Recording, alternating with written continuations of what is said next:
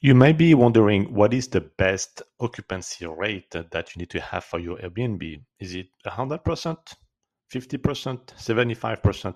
Well, the short answer is that it is definitely not 100%. And that may sound counterintuitive, but if you have a nightly rate of $1, well, I think you're going to get pretty much 100% every single month. Is that going to be good for your Airbnb? I mean, you're going to make $30 for the months? Well, probably not. So occupancy rate should not be 100%. And it's really depending on the market. But what I see for my students' property and my property is that it's usually closer to, and you may be surprised, 50%. Yes, 50%.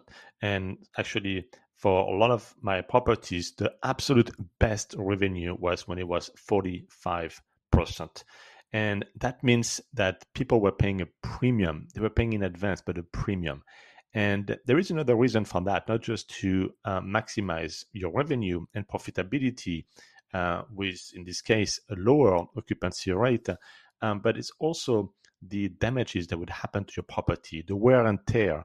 By having a lower occupancy rate and maximizing your revenue, you also have less things to repair and less damages. So it may sound counterintuitive. Maybe a lot of you are going to be surprised by today's podcast, but it is not 100%.